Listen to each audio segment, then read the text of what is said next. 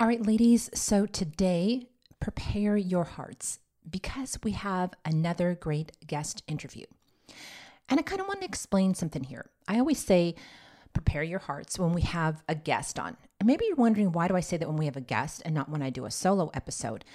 But the reason is because I really want you to know that the women that I bring onto the podcast to interview are really special women. I have sourced them out myself. I've listened to them in several conversations or on other podcasts. I've gone and done research on them. I've done my due diligence. I check into them. I see what they're doing out there in the world and all the great stuff. And then I reach out to them, even though some of them are huge and, sometimes you take the risk of them saying no, but they've all said yes. But I wanted you to know that I hand curate and pick these women to come onto the podcast because they are doing dynamic things in the world of health and especially for other women. I usually don't take people onto the podcast that come through a booking agency or anything else like that because I really want to invest my time and effort into the women that I really feel need to be showcased into the world and to all of you too. So know that all these women that we bring on the show, they are special in some way, shape, or form, if not in multiple ways. And today is no exception. So I do want you to prepare your hearts because today we're going to be having a great conversation with Sandra Peltier. And I heard Sandra speak several times on other podcasts, looked up all of the stuff about her and said, this is a woman after my own heart, truly, because she is in the women's health space. So let me tell you a little bit about her before we dive into a fabulous conversation. And I mean a fabulous conversation. All right.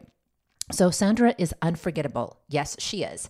And her fierce, grounded, common sense approach leaves a lasting impression on all who meet her. And that is definitely true because she left a lasting impression on me. She's a single mom, she's a daughter, and she's a breast cancer conqueror. She's the CEO and she's a trailblazer.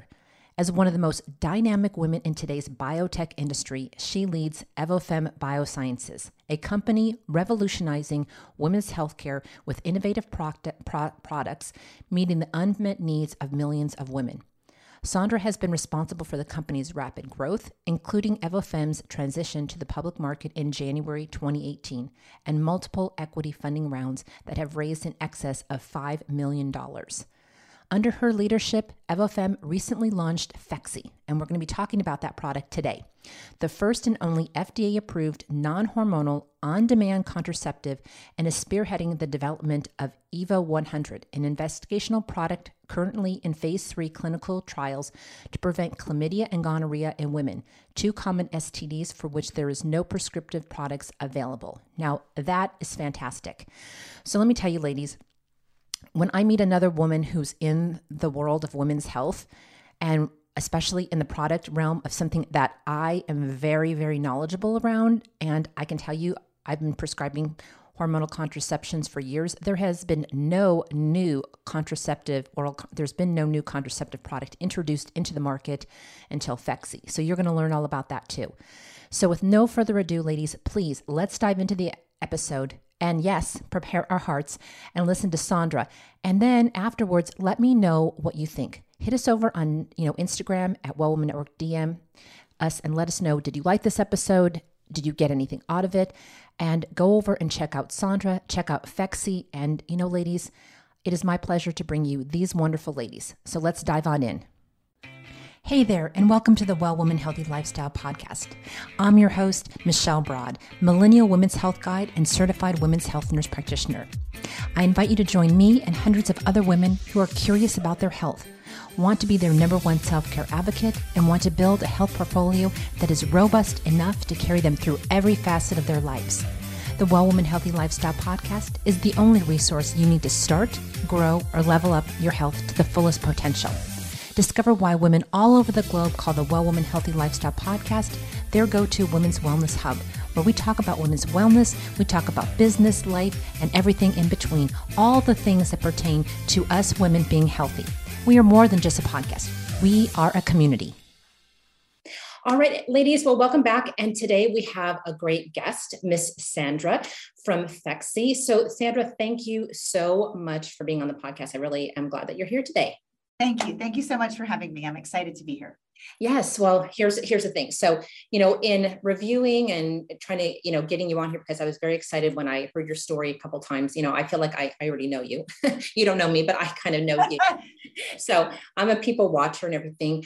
And, just your story, I heard your story on another podcast, a couple of times on a different podcast that you did. And it just really fascinated me, how you even got started, number one, into this whole journey of women's health, because, that's my field too. So whenever I see somebody else who's very passionate about women's health, I just kind of go, oh, how did they get here? So tell me a little bit about the backstory. I know that you said that, your mom and her circle of friends, they kind of, got you started in this, or to think about, your body and yourself and as a woman differently. And I know now that with self-care being so huge, it's like such a pop word these days, tell me a little bit about that and how that got you on this journey. And then we'll kind of follow that journey to where you are today. Great. Thank you. So to your point, I feel like sometimes what you choose chooses you. And so when I grew up, it was in a very, very rural, small town. And it is literally the northernmost city in the United States on the border of Canada, called Caribou, Maine. And I joke that I was the horse that my mom and her friends bet on. They all put all their money, they went all in on me. And what I mean by that is that they really did feel like they were never educated about their bodies and how they work. They were never educated about their choices. It was only and always suggested to them that they would be more noble if they put themselves second. Their spouses come first, their kids come first. But even any kind of self-care was never even something that was supposed to be on a priority list for women. And so what was so interesting is that it was almost like they put all their hopes and dreams, they implanted them into my head. And all of them said, look, when it's time to leave here, you should leave and never come back. And if you want us to visit you, send us a plane ticket. And of course, I'd never been on a plane. None of them had ever been on a plane. And so, but I will tell you that it was really about having choices, having good choices, and being able to really decide what you deserve, right? You decide what you deserve. And by the way, that can be anything. It's not about having to choose one or the other, being an executive or working or being a mother. It's about you decide what balance you want in your life. And, you slice your life in whatever way you want. And if you're happy, well, you should deflect all the other judgment kind of thing, do you. So that's where it came from, is that really being surrounded by women who felt like they got sold short, frankly, that they got sold short and that they wished that the next generation had a better runway than they did. Yeah. I mean, I see, that I think that we've come farther than that. I still think we have a long way to go as women, because in my field too, just like you probably see in women's health, women tend to they put everything else before them. They'll put their family's health first. Yep. They put their businesses even before their own health. And then it's like, oh, I'll take care of that someday. And then when they're burnt out, it's like, okay, now I think that day is today. So I'll start doing that today. So it's important that you said that. And, I love to, what you pointed out to, people know that I don't like the word balance. I like flow better, because, every day it's different, and what that looks like for you is different. And there's no judgment on that, because my life is different than yours. And you have to kind of look at that from that perspective and kind of see what works for you. So I think that's awesome. And I think that it was awesome that your mom implanted that in your brain, and that it's always great to have all those women in your corner, like pushing you, do good, we'll follow you, get out of here. They know that you've got bigger aspirations than that. So that's cool too. So I know that you worked way up in your company and your status in your career very fast. And, at 34, you became a vice president of GP Cero. And that, talk to me a little bit about that, and how did that trajectory influence you to keep going in this path and keep you on the same women's health trajectory? Yeah. So I have done, I say, almost every job in the pharmaceutical industry. So I carried a bag. I was a rep. I called on OBGYNs. I had women's healthcare products. I was a manager. I was a regional manager. I launched a national sales force. I was in US marketing, international marketing. But here were the aha moments that really mattered. That as I maneuvered my way up the corporate ladder, it was much more pervasive then, and much more overt, that women really didn't get the same opportunities. And I know that that still exists today, but it was much more prominent then. And not only did they not get the same opportunities, they actually thought they didn't necessarily deserve them. Yeah. It was almost like this crazy mind control over women that they thought, well, at least they made it to a certain level, so that was good enough. And maybe they shouldn't want more. And so there was one moment in time when I was selected out of we had 1,500 people, and I was selected out of a handful of top performers, 50 people, to go and be assessed over a week's time. Every day we were assessed. We stayed at this off-site remote hotel. It kind of looked like The Shining. It really, and the point is they said, we're evaluating you against a new standard of excellence, not against each other, a new standard of excellence. And so every night we had these incredible tests we had to do, stuff that would normally take you a month to do. You had to do in a night. Bottom line is, at the end of that week, they gave us a sheet of paper.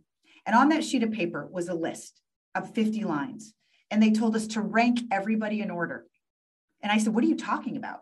We were told that we were being ranked against a new standard of excellence, not against each other. I've been so focused on these tasks, I don't even know some of these people's names. And I was sort of like melting, and they're like, Miss Pelletier, calm down. Just put down as many names as you can remember. Bottom line, when I went in for my evaluation, I said, why would you have us do that?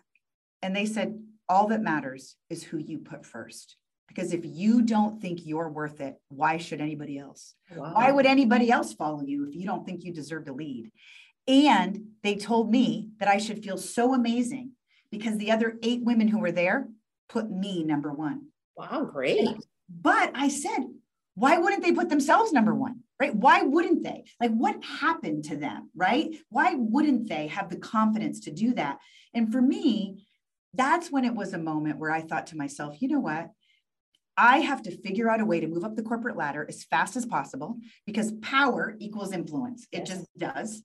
And so I wanted to get as high as I could, as fast as I could, so that I could help make better and different decisions for women and try to help imprint on their minds that they do decide what they deserve. And they are not only equal, oftentimes superior skills, depending on what the job is. Yeah. And so that was sort of when I sort of got the bug of, I really want to help empower women to maximize whatever potential they want. And so it was then, and long story short, and I'll stop being so verbose, is that when that company I worked for such a long time sold, instead of taking a job with the new entity, which I was offered a job, I decided to leave. And I wrote a book called Saddle Up Your Own White Horse. And it was really about trying to convince women to really lean into, to be a deliberate creator and to figure out, what they wanted in their life and really practical tips how to get it. Yeah, no, it's fascinating. And you should start a network to help women with that. I know if in your spare time, that is, because it's so true. Me and my girlfriend, we were talking the other day, because we go on walks. And when I walk, we record these things to each other. And we were talking about that I think part of that is because there's so much male energy. Okay. Not that male energy is bad, because we all have female and male energy in us. Okay. But I think when we look to, who's out there that we can look up to, a lot of them are males. Yes. And even though we're female and we go and we look up to them, we start taking on those masculine traits and try to put them on ourselves. And then I think some of us, like for me, for the longest time, it was like, okay, this just doesn't feel right. It's not jiving inside my body. And I was like at this juxtapose with myself, like, okay, they're telling me I need to do this, and this is how you win, but I don't feel like that.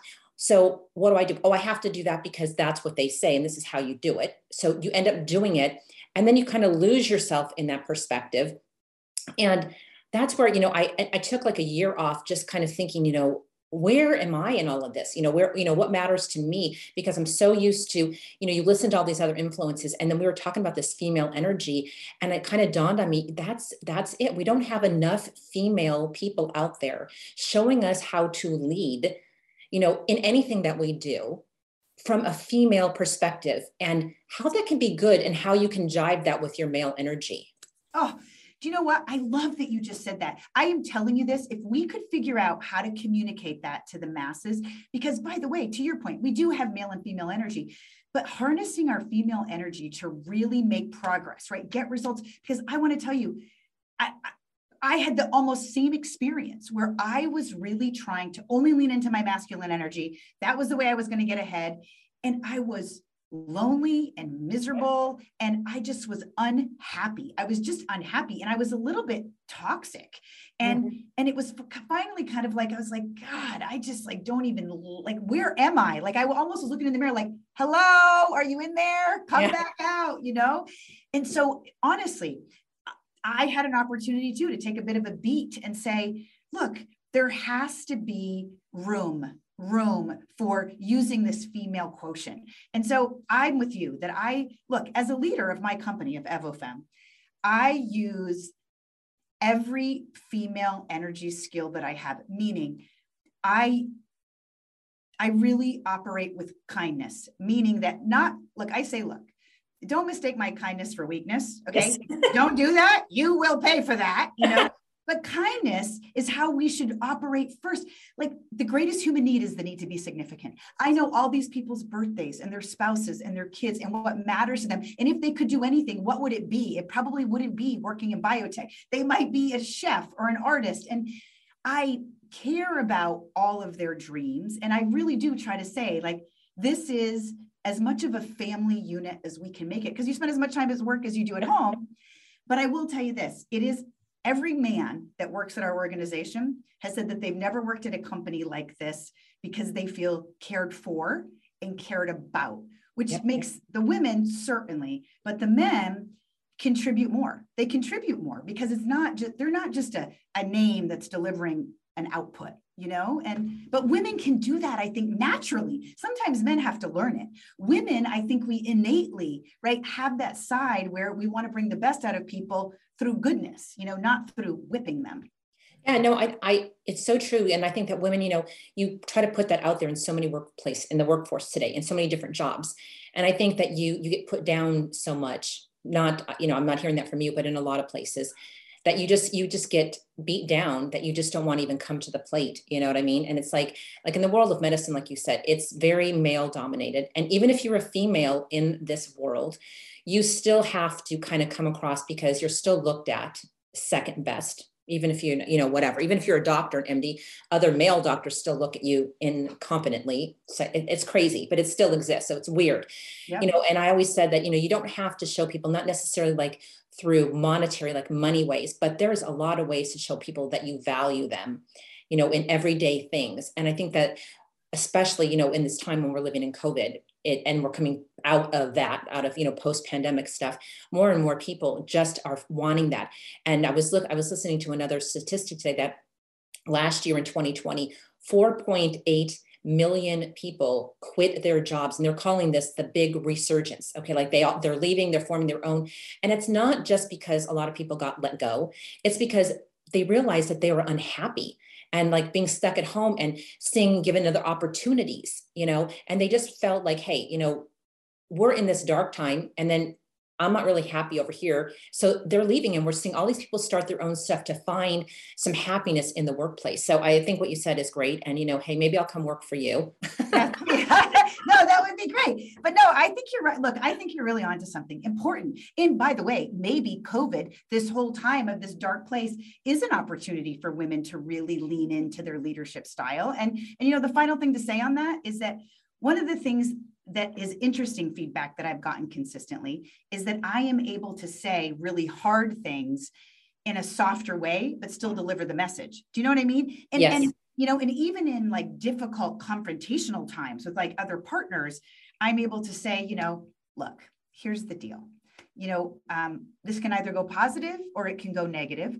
One of us is going to be in a timeout. I don't know who it's going to be, but let's just talk about it. You know what I mean? In a way that men can. That's what I want to encourage women to do, is to use our natural language and communication skills in heart-centered ways to make what could be more toxic situations in the workplace easier, more seamless, right? It doesn't have to always be so dramatic. You know, it can be easier than it is, but. Absolutely. I definitely agree with that. So, you know, okay. So let me know when you start doing this and you write a book on it. I'm going to be first in line. Okay. I think it's great. So, all right. So I had on the podcast, I had Corinne, and she's from Diva Cup, and she was talking about, you know, she comes from a perspective of, you know, period inequity. And so I know from now, I'm flipping the tables here and I'm going to talk to you about this contraception inequality that's out there. So talk to me a little bit about that, because you founded, Woman Care Global. I know that you're not there right now, correct? Yep. Yep. But you founded it on this principle of trying to get equality in the space of contraception. And I'm fascinated by that. So tell me a little bit about that and how that came about. And even though you're not there anymore, what is that? How is that impact still moving on today? Yeah.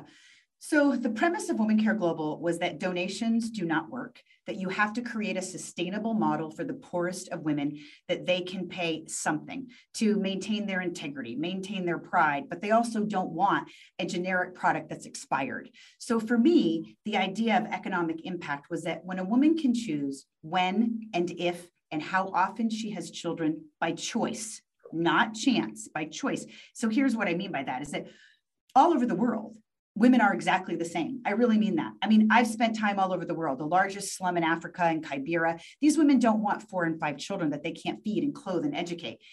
They are desperate to have a better life for their kids. But the one thing that was game changing is access to contraception.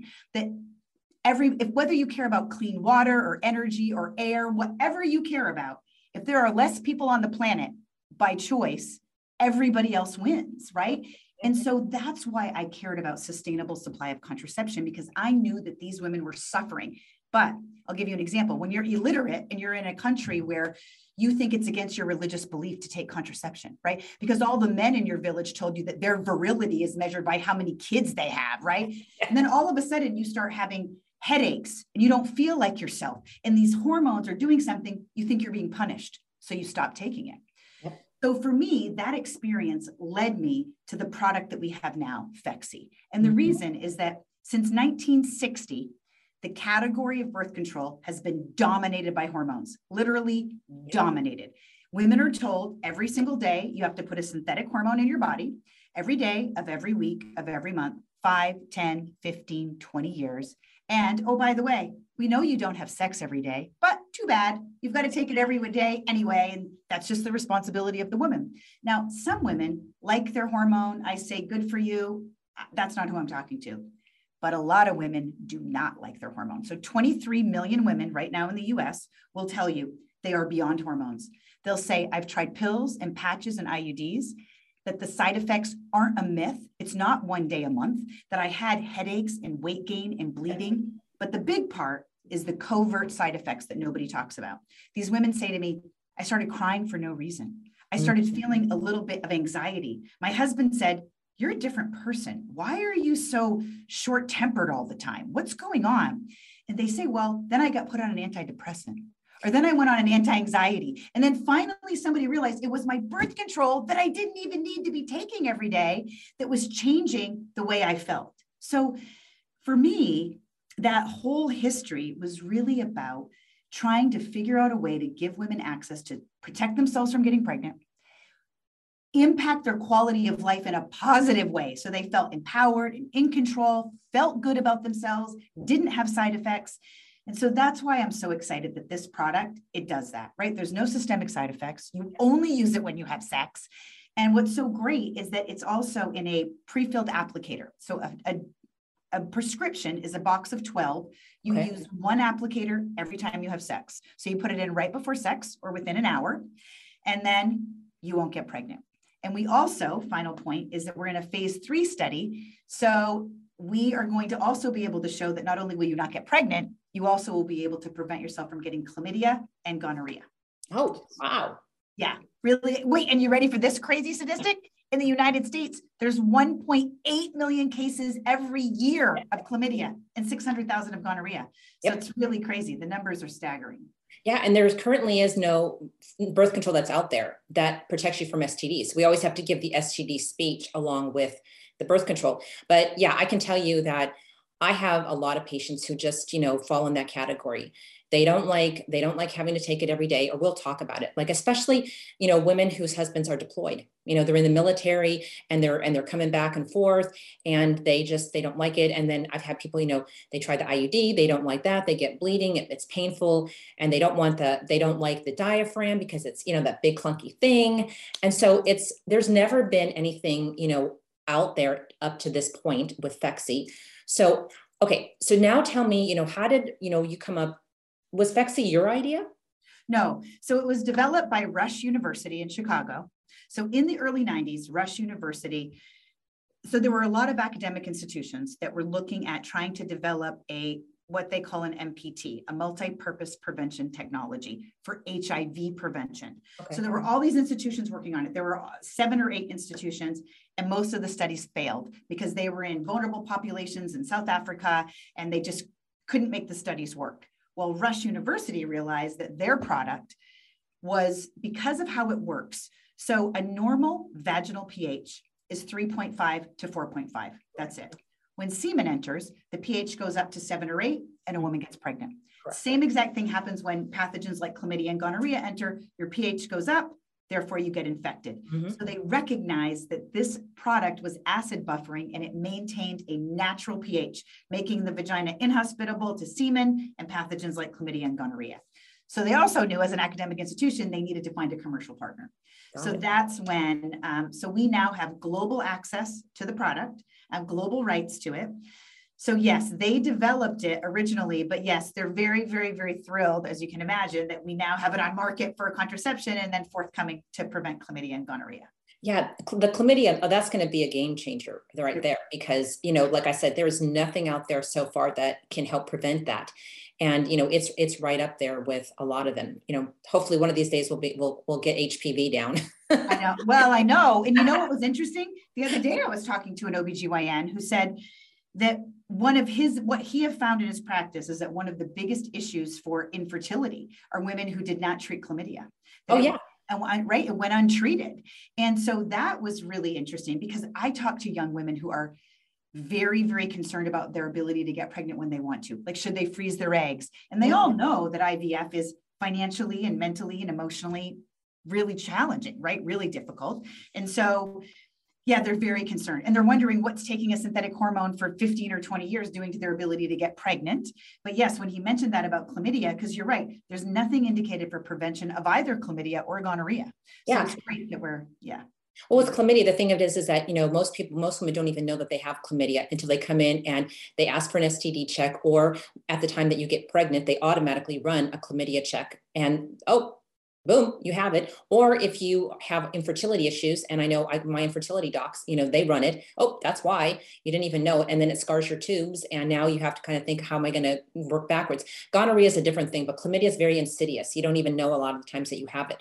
It's not painful unless you get PID and stuff like that. Right. So that's, from that viewpoint there. But we need, being a women's health practitioner, we need so many more better things, I can tell you, because if men, and I don't say it because, I love men. I'm married to a man, I have sons and all that kind of stuff like that. But if men had to entail half the stuff that women go through, we would have so much better things, because a man would not tolerate ever doing half the crap that we do. Yes, that's what I say. I say, can you imagine? Do you think a man would take something every day that made him feel bad just so that he could? Never in a million years. It's like women are such warriors, right? We just take on so much stuff, but it's so true. Well, as an aside, can I tell you, I have a son, and the funny part is that they did this thing called Healthy Chats, where they told them about boys and girls' bodies, and they explained menses and what happens with your period. All the boys were like, oh my God, that sounds horrible. Like, they were just like in shock, right? Like, oh my goodness. But yeah, it was interesting to see, like, they had no idea, no perspective on it, but it's true. Women have a lot. But see, the thing of it is too, is that I think if men had like this contraceptive that you could use when you needed to use it, I think, and we gave it to, and men had it would be much more easier for them, because women don't trust men with contraception, because they've got to get pregnant. They've got to carry it. So they're thinking, oh, maybe he's just flaky about it. He may not think about it all the time, but so I've got to take it on. And we've made that. I think another thing with contraception is that we have to make it more of a talking point, that it's both partners need to come in and talk about this issue, because they place so much of it on just the woman, okay, that's your job. And I'm like, no, he needs, if you're going to be in a new sexual relationship, I tell my patients, they need to go get checked for STDs, just like you do, because, it's not just a one-sided thing. And you got to talk about what kind of birth control or where are you looking to go with your relationship on this as a couple. It's not just a one-sided thing. And I don't think we bring enough men into the conversation with a lot of these things. And we kind of just push them out the side. So maybe that's another conversation for another day. We'll get them to come on over, Yeah, no, I agree. I like that. So the thing of this too is like, have you seen, has COVID, how has COVID has it made an impact on Phexxi? Have you seen, now I know, okay, so I'm just going to back up here and show a little ignorance. Okay. Cause I did my diligence, but I will have a question for you too. So is it going to ever be like over the counter, like how Plan B is over the counter now? Will it ever get FDA approval where a woman can just go and get it herself? Or is it always going to have to be like in a prescription form where a provider is going to have to give it to them? Well, here's what I would tell you. So the reason we wanted it to be prescription out of the gate is because of the legislative mandate of ACA, Affordable Care Act, that one product in every category is covered. Okay. So now the Department of Labor just came out with a mandate that every FDA, if you're an FDA approved contraceptive product, plans have to cover you at zero copay. Correct. So women ideally will get more access at the moment. Okay. But I would tell you this, the product is so incredibly safe. I would say after we come out with the chlamydia and gonorrhea indications, and those are on the market for a few years, I think very much down the road, the product could be over the counter. No question, because it's safe. It makes so much sense. And, depending on what happens politically with the legislative mandates, you know what I mean? It's a place where over time, once our scale grows up, meaning we get a lot more women on it, our cost of goods will lower. We can afford to create a situation where women will get more access. But yes, I definitely think that is a very good option. But I think it will be post the chlamydia and gonorrhea indication. Got it. Okay, cool. So with the new ACA guideline mandate, so that means now that like no matter what your insurance is, the insurance is going to cover if a woman goes and wants to get the product. Correct. Correct. Now there are a few plans that are still trying to block because they're not being forced to do this till the end of the year, till the end of 2022. But as long as the doctor fills out a prior authorization form, which is very, very simple, checks one box, then they have to cover it. But we have trained our reps to say, look, doctors are busy, offices are busy. Sometimes they don't want to do these forms. So the sales force is going in. And if it is a case where we know that a plan might be blocking a woman, the sales force goes in and does the prior auth forms with the office staff to make sure they go through. Yeah, it's really good. It's good. Yeah. So now tell me again, okay, so a woman would go to the site. Yep. They would get hooked up with somebody on the site to talk to them. And then they could just go ahead and give their insurance information to your people on your site. They would kind of see it, go through all this. And then the product is shipped to them, or does the product come through like a regular pharmacy, like CVS and all those type of things? Like if I wanted to write it, if I want to write it for my patients, where's it going to come from? Both. Okay. So you can either go to Phexxi.com and get it online and it will be shipped through our fulfillment house within 24 or 48 hours. Or if you were to write it, the pharmacies are stocked with Rite Aid, CVS, Kroger. You can go to the pharmacy and get it there as well. Okay, so cool. Both places. So we have full distribution, with all the wholesalers, full distribution pharmacy network, all of that. So you can get it at a pharmacy or you can get it online through our telemedicine platform. Oh, that's cool. Cool. Yeah. All right. Yeah. I think that's fascinating. So I'm just going to ask you, you have any, besides the chlamydia and the gonorrhea, is your company working on any other innovative products that you can talk about? Well, so we just signed an agreement to work with a company called Orion to combine. They want to look at our product for HIV prevention. So we are doing basically an investigative proof of concept to show that we could prevent HIV, which we think is going to be important, particularly ex-US. We know that a lot of donors will be very, very interested in funding that so that we could take that globally. But then we're also looking at other products. So we're saying, okay, look, we really want to be able to build our portfolio. So we're trying to look at other unmet needs. So look, I have to tell you that I've had investors say to me, why your company was invisible? Why didn't Pfizer or Merck or a giant company come out with a non-hormonal contraceptive? And I said, look, because it's quicker and cheaper for them to just come out with a lower dose in a different delivery form. Okay. It takes a lot of effort to bring a brand new NDA product to the market. And they just weren't motivated to do it. They weren't incentivized to do it. So we're trying to do that same thing. So one, we're innovated in contraception. We're innovating in sexually transmitted infection. So now we're trying to say, what are the other areas of unmet need, right? What are the other places where women don't have good choices? And is there a company that's working on it that maybe doesn't have a commercial team? Like we have a sales force, we have the whole footprint. So sometimes there are companies that get a product close to market, but they don't have the money to commercialize it.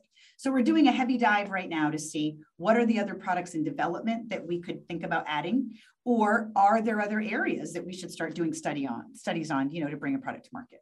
Yeah, that's cool. Yeah, the big companies, they probably wouldn't be interested anyways, because most of the time almost all the contraception that's out there is generic. Yes. Okay? And we all know, well, the lay consumer doesn't understand generic. Okay. But those of us, behind the scenes, we understand generic and how that stuff is made. And you can't even a lot of my patients, they'll be on the same this for like a couple months. And then the next month it's different. It looks different. It's in a different package because they bargained with some other thing to get it cheaper. And you're constantly being, thrown over. And that can be another reason, but the big hormonal stuff like that. But I think that it takes a smaller company with a, just a broader thinking that really wants to hone in on these things. I don't think that big pharma really cares. I shouldn't say that, but it's the truth. I don't think that they care. And I think that women, especially in our area of stuff, we're low at the bottom here. It's true. Well, and for example, right? 800,000 women get cancer every year, right? 800,000 women. And what about their daughters and their sisters? And what about the 800,000 last year, right? Most of them could never use a hormone again, right? If they're still having fertility. So Phexxi is the perfect product, not just because it has no hormones, but also because it's lubricating. And a lot of those women have vaginal dryness or pain with intercourse, especially when they're on anti-estrogen products. Yeah. And so small companies, right? Like I love that point, because we're really leaning into every aspect of what kind of women would be perfect for this, but we also are trying to be very edgy too. Like all contraceptive marketing by big pharma is fear-based, right? You don't want to get pregnant. You don't want to get pregnant. We're talking about sex on demand for women and pleasure. And wow, what an idea. Women should have pleasurable sex.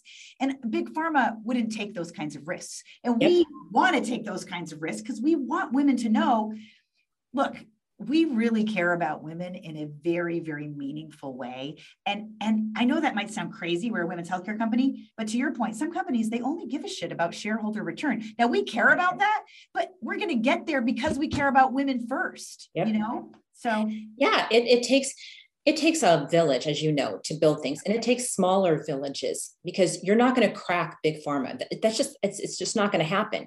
Exactly. And it's like, for instance, here's a product that you can think about somewhere in the marketplace, because I think about it all the time. Women hate going in for a pap smear. Everybody hates it. There needs to be, we're in 2022. For goodness sakes, there needs to be something better than coming in, spreading your legs and having the instrument put in where people don't like it, to get some cells off your cervix. Now, I sit there and I boggle my brain, like, how could I come up with something where we're going to get the cells because we need a particular component? Yeah, I get that. But there's got to be something that's different. And no, because men don't have to come in for a pap smear. They don't even have to have their prostates checked anymore. That all went out the window like several years ago. So, we used to say, oh, well, the men, we got to do a pap smear. They have to do a prostate exam. Well, they don't have to do that anymore because they ruled that out. Too many false negatives. But poor us, we have to come in now, and get pap smears. And then I think about like what you just said about the changing the different dynamics in your journey. A lot of perimenopausal women, they don't, they still, if their FSH isn't quite high enough, they can still ovulate periodically and get pregnant. And they don't want to be on a birth control pills when their hormones are already changing, going through this perimenopause, and they're in that flux and they already feel like crap. And then you're going to say, okay, well, here's what you can do. You can either do Implanon, you can do the pill, or you can do this. So there just needs to be more variety that actually like you said, so that women have some control and can say, this is the path that I choose. But up until now, there really hasn't been much of anything that a woman could choose. It's been, this is it. And, that's it. Yes. Well, and by the way, I agree. Well, the one cool thing, to your point, these perimenopausal women, the ones that have tried Phexxi, I mean, they literally, oh my goodness, because they tell me they were using lubrication anyway as part of intimacy. And it's so simple. They put an applicator in their pocket, they put it in their purse, and they're like, boom, this is the best thing ever. Because one, they don't want to get pregnant, but they don't want to take a hormone every day. You're right, because their bodies are changing naturally. But I love that you said that, because it really is almost like an ideal product for that subset of women. It's incredible, right? And so, yeah, it's really, I find it interesting that in women who are breastfeeding, they don't want to have hormones in the breast milk, right? So there's just, it's such an interesting thing when you think about the fact that there's so many reasons not to put a hormone in your body that you don't need. Correct. And so yeah, we're excited about that. Yeah, me too, because, we talk to women on all these other perspectives, and we talk to them about toxicity, and don't, look at all your makeup, go switch this, take out the toxic products out of your home, take it out of this, take it out of your food. But then, what are they doing every day? They're putting a toxic birth control method into their bodies, and they don't understand that too. So, it just takes a lot more of awareness and education. And I think that that's where it's going to come in. I'm just, like I said, when I heard about the product, and I heard about it like a couple of years ago, and my colleague at work, she even uses it. And we were talking, I said, oh yeah, I said, how do you get this? And she was telling me, I said, yeah, we need to bring this to our practice, at least start talking to people about it, because you get, unfortunately, medical providers get stuck in their brains. Okay, this is what I've always used, and this is what I'm going to use all the time. And when a newer product comes out, most of the time our attitudes are, well, it's not going to be covered by insurance anyhow, so forget it. And you are so right. We are so bogged down in paperwork that, our office doesn't even like to do prior auths. And so we end up, a lot of times I feel bad. I try to have my nurse do it because I feel bad. Patients, then what do? They're stuck. Right. So, as much as that is being taken out of that through your company, that is a great thing to do. And I think that more people need to do that too. So thank you. I appreciate that. No, thank you for saying that. No, really, I'm grateful. Well, you really get it at a clinical, but a really intimate level. And I'm so grateful for that, because it's true. It's time for change, right? Just because something's been done one way, it doesn't make it right. There are moments in time when categories change forever. And I really believe that it's this moment, so we're excited to be here. Yeah. And, things can change, but the problem is, like, with when we talk about big government too, and that is they don't talk to the people who it really matters to. Like, let's survey the women who are affected, or let's survey the people that have to deal with the women who are affected, but nobody comes on the board. It's like people who don't even practice make these rules. And it's usually men who make the rules, nothing against them again. But it's like, what about the women who have to be subjected to all these things, or, all of us who have to do it? So I think, the more that, we get panels and we get women talking about this and demystifying these topics, because, most women, I think that they don't even talk about their contraception. They don't even talk about like how miserable it is. They do come in and they'll tell me like, I just, I've tried it. It's horrible. I don't know what else to do. And all kinds of different things. So now that there's an alternative, so I'm very happy about that too. And I'm excited about definitely about the chlamydia and then the gonorrhea thing. And then down the road, even the HIV, because, that's another big prevalent thing that's out there too. We don't talk enough about that either. So all good. So lastly here, okay, so I wanted to talk, because I always ask, wrapping things up and stuff like that, because you're a mom, you're a businesswoman and all that kind of stuff. And I know, you say that it looks different every day, but, what is self-care, and how do you work that into your life of being, the head of a company and, wanting to manifest all these different passions and stuff that you do? How do you bring it all together? So for me, I learned that, so early on, well, I don't know about early on, but once I finally got a grip and got a clue, I realized that I had to put myself on my own priority list. And so for self-care for me, honest to God, I used to try all this stuff where I would set these long-term goals. So none of that worked. So what I do, I literally do sometimes monthly, but sometimes just weekly goals. So literally on Sunday, I say to myself, all right, look, I look at the landscape of my work schedule and I say, all right, I'm going to work out 3 times this week. That's all I can do and still stay sane, but I'm going to do 3 times. I'm going to do 3 times, but then I say I'm going to do Monday morning, Wednesday morning, and Saturday. That's a staple. Anything extra is gravy, but those are the 3 days I'm working out, number 1. Then I say, number 2. Then I go through and I say, okay, I am going to try to meditate twice a week. And between you and me, it's very hard for me to meditate. Me too. I am so hyper. And I'm like, okay, you're going to try to meditate. And so, but I do things that are attainable, right? But then I also say, all right, look, you can only have 2 missteps on your, 2 missteps mean 2 bad foods, meaning, okay, maybe you can have 2 glasses of wine on Tuesday and you can have 2 martinis on Friday. But I literally give myself rules. But I also, for example, I have an infrared sleeping bag. Okay. And I love it. I feel like it detoxes me, you know, it detoxifies my whole body. So when I have a really bad day at work, I go home and for 20 minutes, I lay in that infrared sleeping bag and I'm like, okay, I've released all the toxins. I'm good again. I'm now shed all the bad. Here I am. But the final thing that I do, I really do say to myself, okay, during the week, I'm a single mom. So I make a goal for work. I make a goal for me. I make a goal for my son.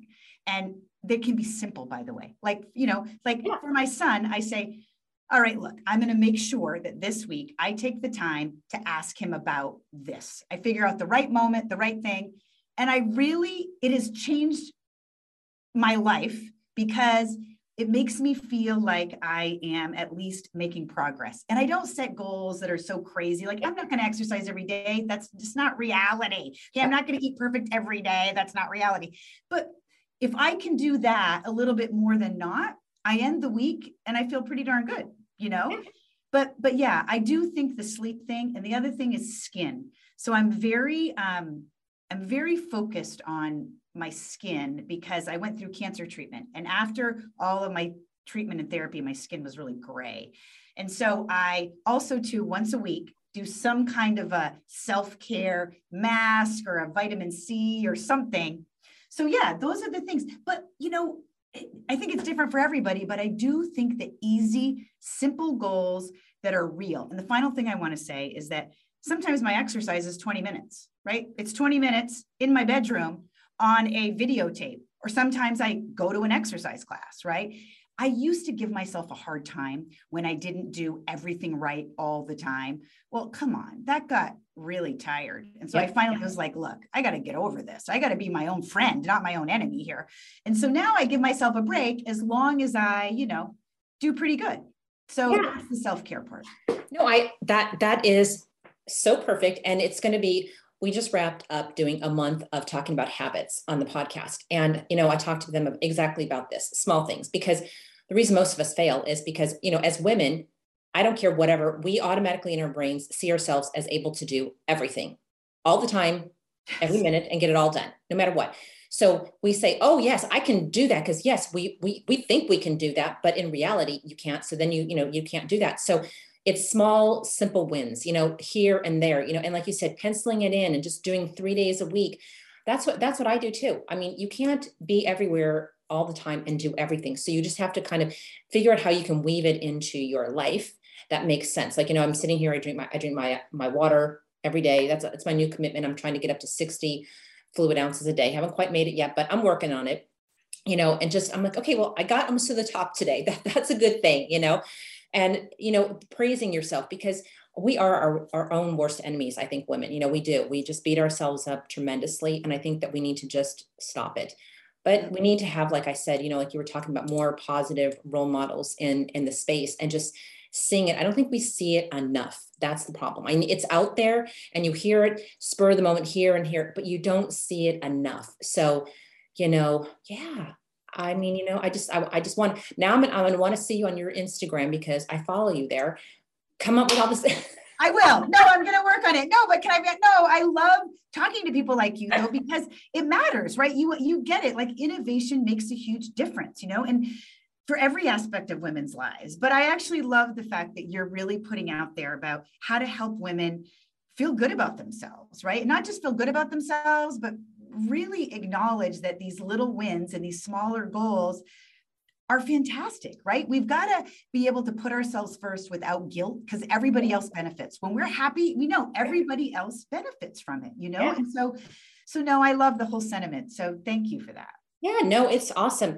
So how can people get a hold of you? And, you know, do you want them to follow you on your personal Instagram? Do you want them to follow on the Phexxi Instagram? You know, where do you want to send them? Let me know. Yep. No, I would love to. Okay. I would love people to go to Phexxi.com to learn about the product and how to get it. It is really it is the best platform, I think, to learn also about me and the company, but Phexxi.com is really the right place because we're constantly now really leaning into education this year, by the way, and we're really going to do a big push about our bodies and how they work. And so I think that will probably be the best served, I think, for women and your listeners. And so thank you for asking that, by the way. Yeah, no problem. Yes, thank you. Yeah.